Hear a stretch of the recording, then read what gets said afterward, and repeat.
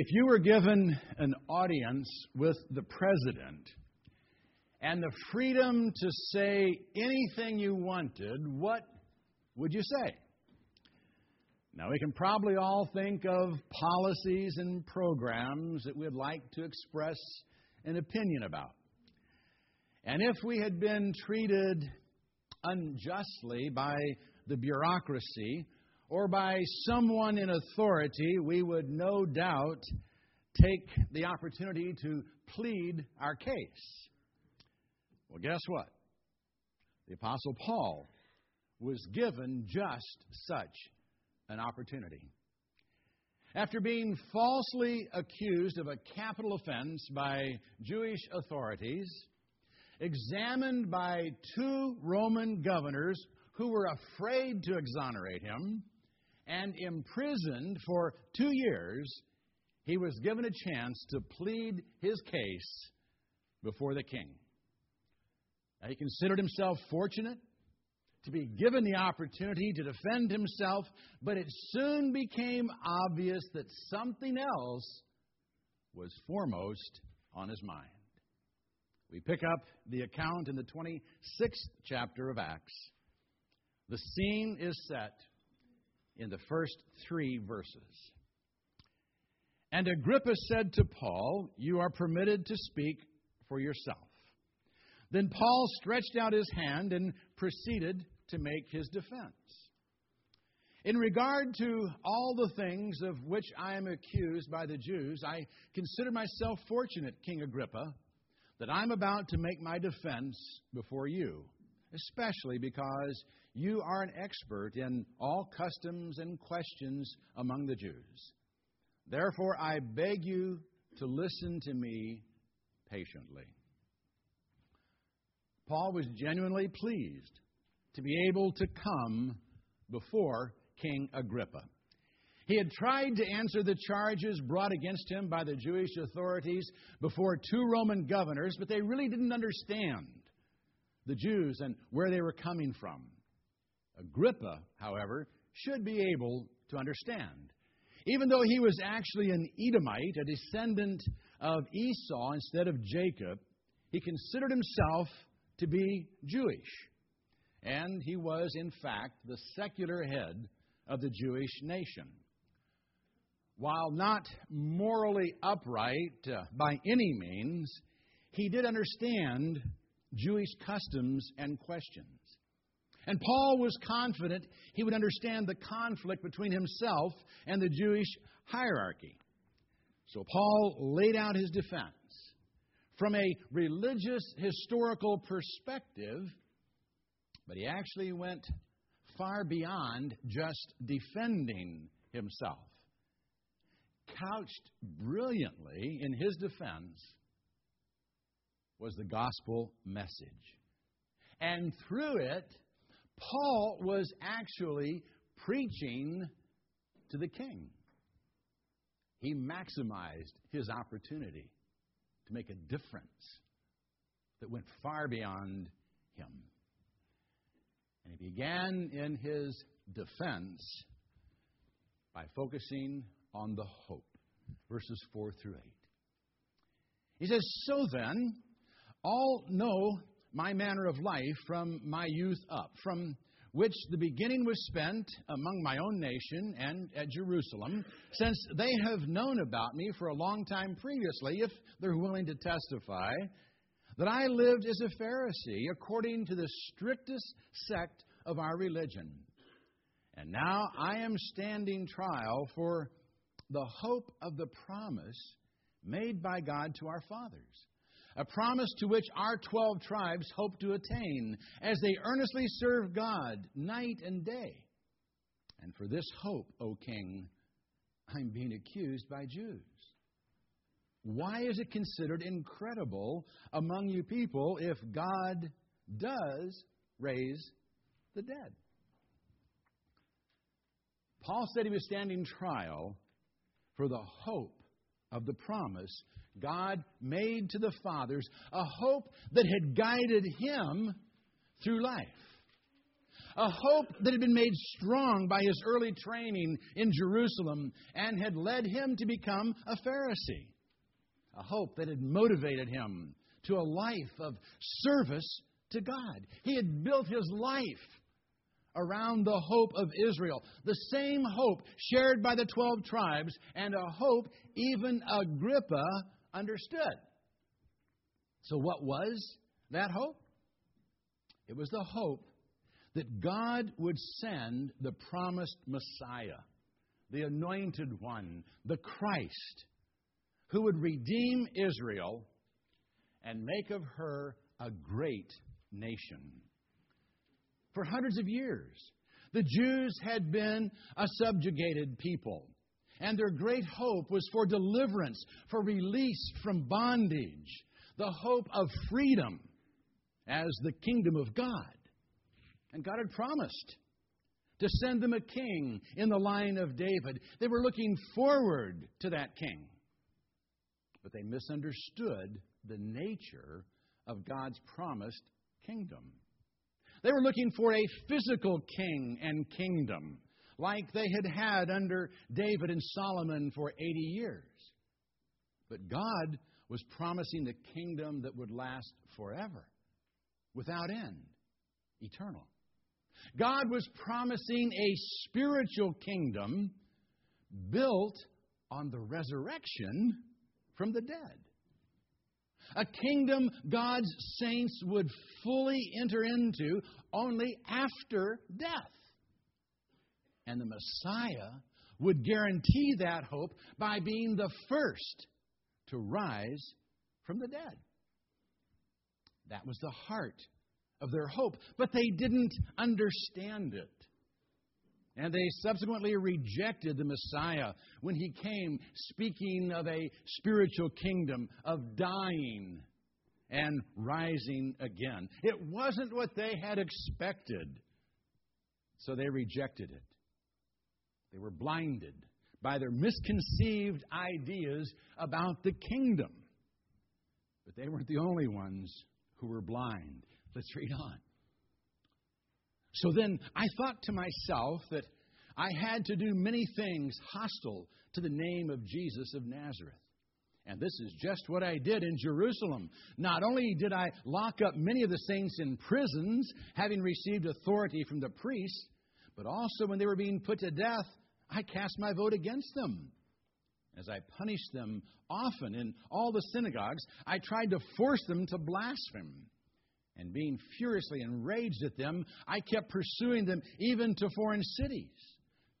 While thus engaged, I was journeying to Damascus with the authority and commission of the chief priests. At midday, O king, I saw on the way a light from heaven, brighter than the sun, shining all around me and those who were journeying with me. And when we had all fallen to the ground, I heard a voice saying to me in the Hebrew dialect, Saul, Saul, why are you persecuting me? It is hard for you to kick against the goads. And I said, Who art thou, Lord? And the Lord said, I am Jesus, whom you are persecuting.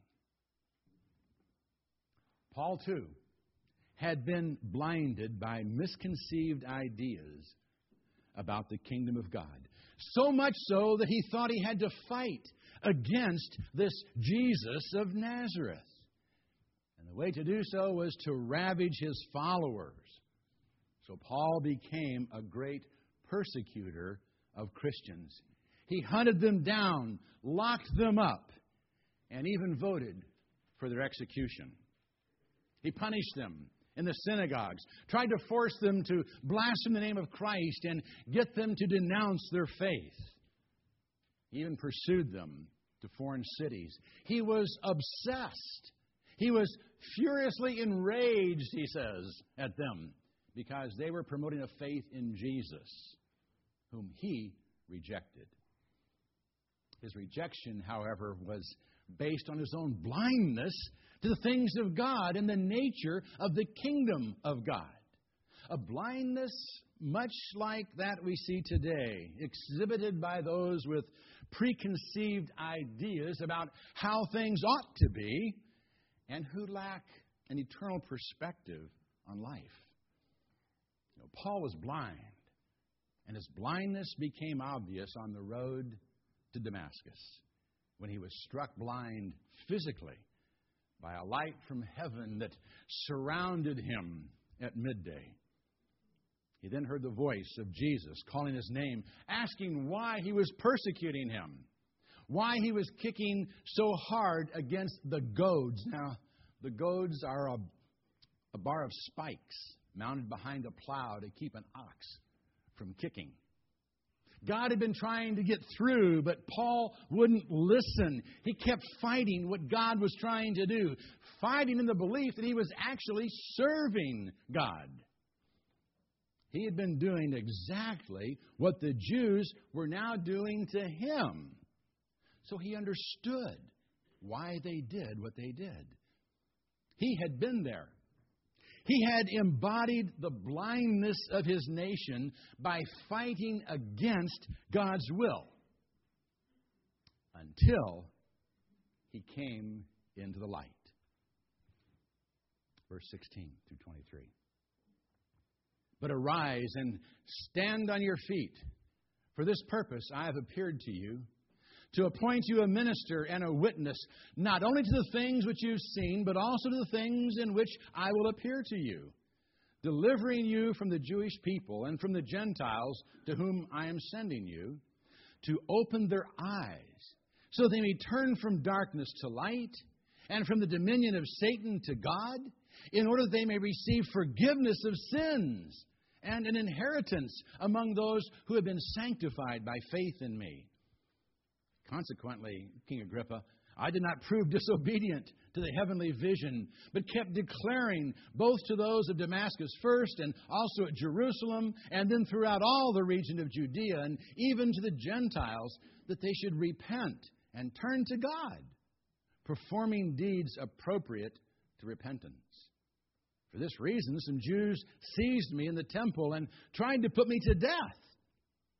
And so, having obtained help from God, I stand to this day testifying both to small and great, stating nothing but what the prophets and Moses said was going to take place, that the Christ was to suffer, and that by reason of his resurrection from the dead, he should be the first to proclaim light, both to the Jewish people and to the Gentiles.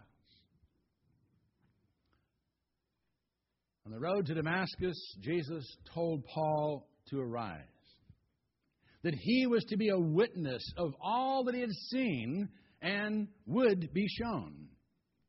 He had been shown the light.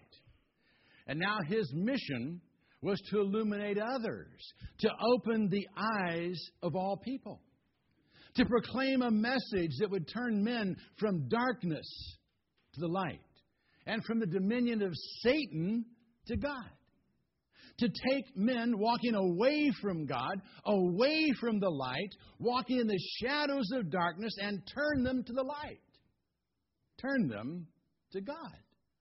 To deliver them from the darkness of Satan's dominion to the kingdom of God, and to share a message that held out the forgiveness of sins and an eternal inheritance to all who would be sanctified by faith in Jesus. All who would be made part of his kingdom and be set apart for his service. That was Paul's mission. His orders from the risen Lord. And he had been faithful to that mission, calling all men everywhere to repent, to change the direction of their life, and to then demonstrate that change by the life they lived. And it was the fact that Paul was calling all men is what upset the Jews so. Paul was calling them as well as Gentiles to repent. He was calling the religious people to repent, as well as the pagans to repent. The religious people didn't like that.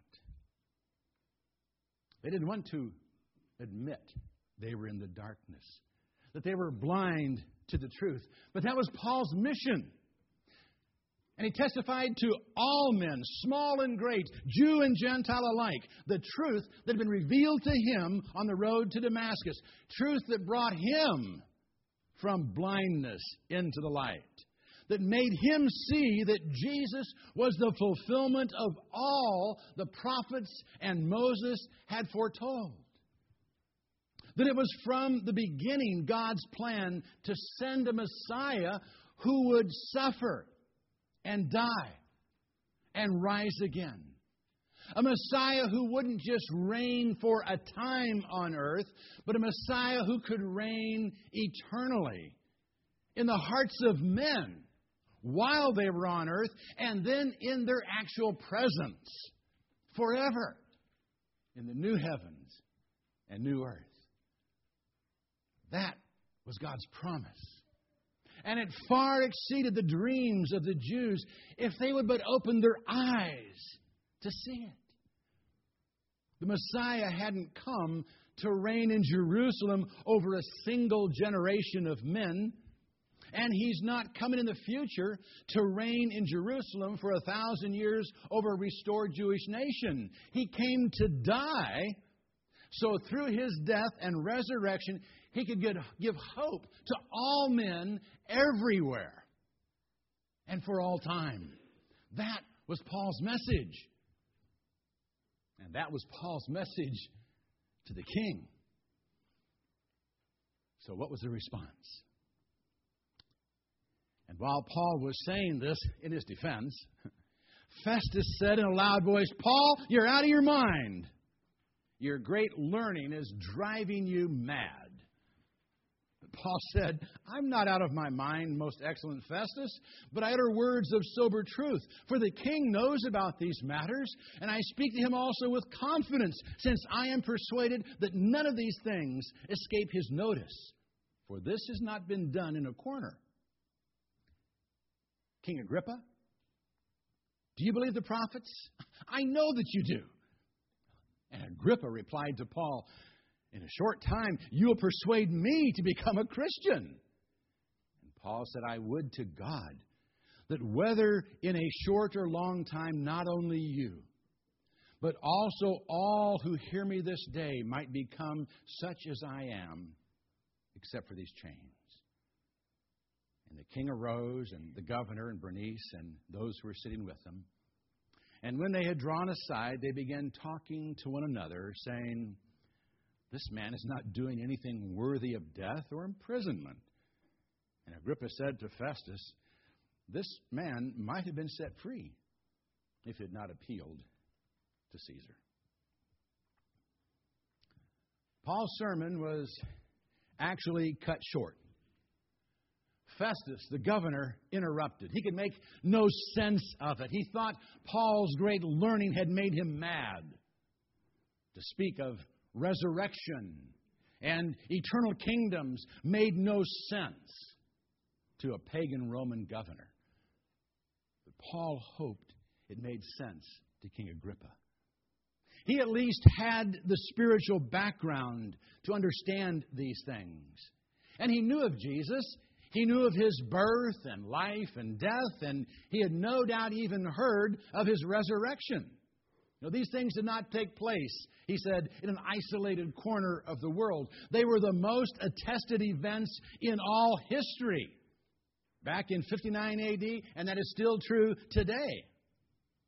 And Agrippa was aware of everything Paul had been saying, but he hadn't acted upon it. So Paul got to the bottom line and asked King Agrippa, "Do you believe the prophets?" He then answered for him, "I know that you do."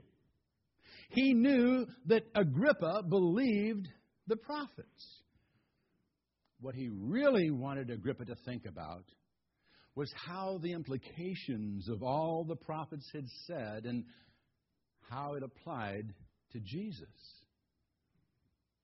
and how it applied to Agrippa. It was decision time for Agrippa. And Agrippa knew what Paul was doing. He responded, "In a short time, you'll persuade me to become a Christian." He knew where Paul was headed and what he was trying to do. And Paul readily admitted it. He said, I would to God that whether in a short time or a long time, not only you, but all who hear me this day might become such as I am, except for these chains. He wanted everyone to know the freedom of spirit that Christ could bring, even to one in chains, though he wished chains for no one. He wanted all to respond to the message he had delivered to the king that day, because it does no good to know the facts if you fail to act upon them. But they all walked out, ignoring the most important issue at hand, discussing Paul's status as a prisoner rather than the message he had declared to them.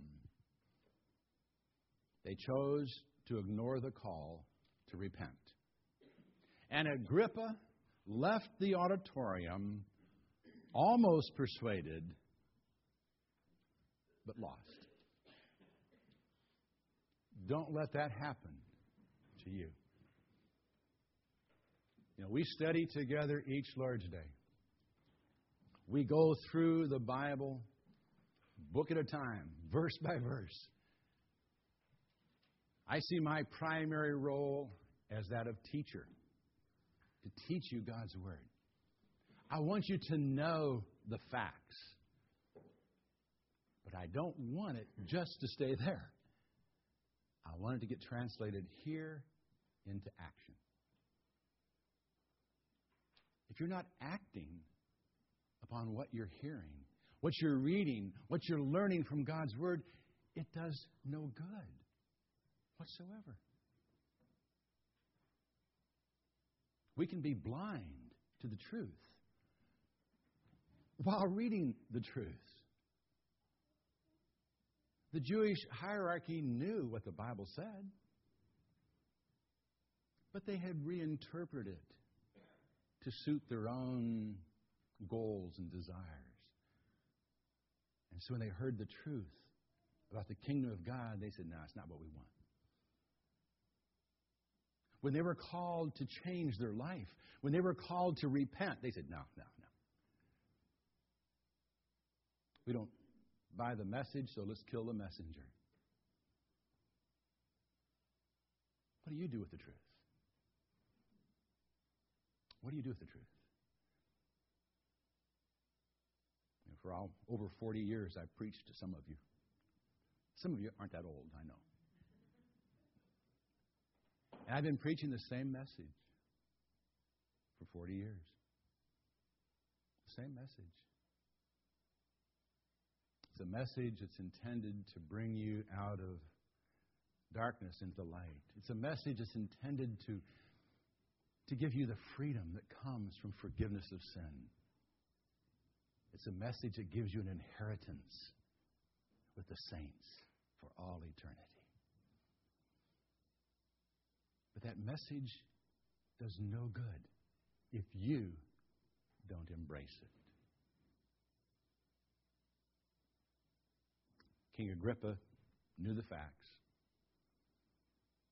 but he left Paul's preaching, talking about the events of the day and what should or shouldn't have been done, and ignoring the most important thing that was on his plate. It was, King Agrippa, do you believe? And if you do, what are you going to do about it? That's the message we have today. That's the challenge we have today. And we're entering the Easter season when everyone talks about the resurrection. What does it mean to you? We studied it this morning. The implications of it. If it's nothing but a spring celebration that comes around every year where we have a good meal and have a little fun in the yard, we've missed it. if it's a time when we just sing those favorite hymns, and that's it, we've missed it. If we've not invited the resurrected Lord to take up residence in our heart and life, it means nothing. It means nothing at all.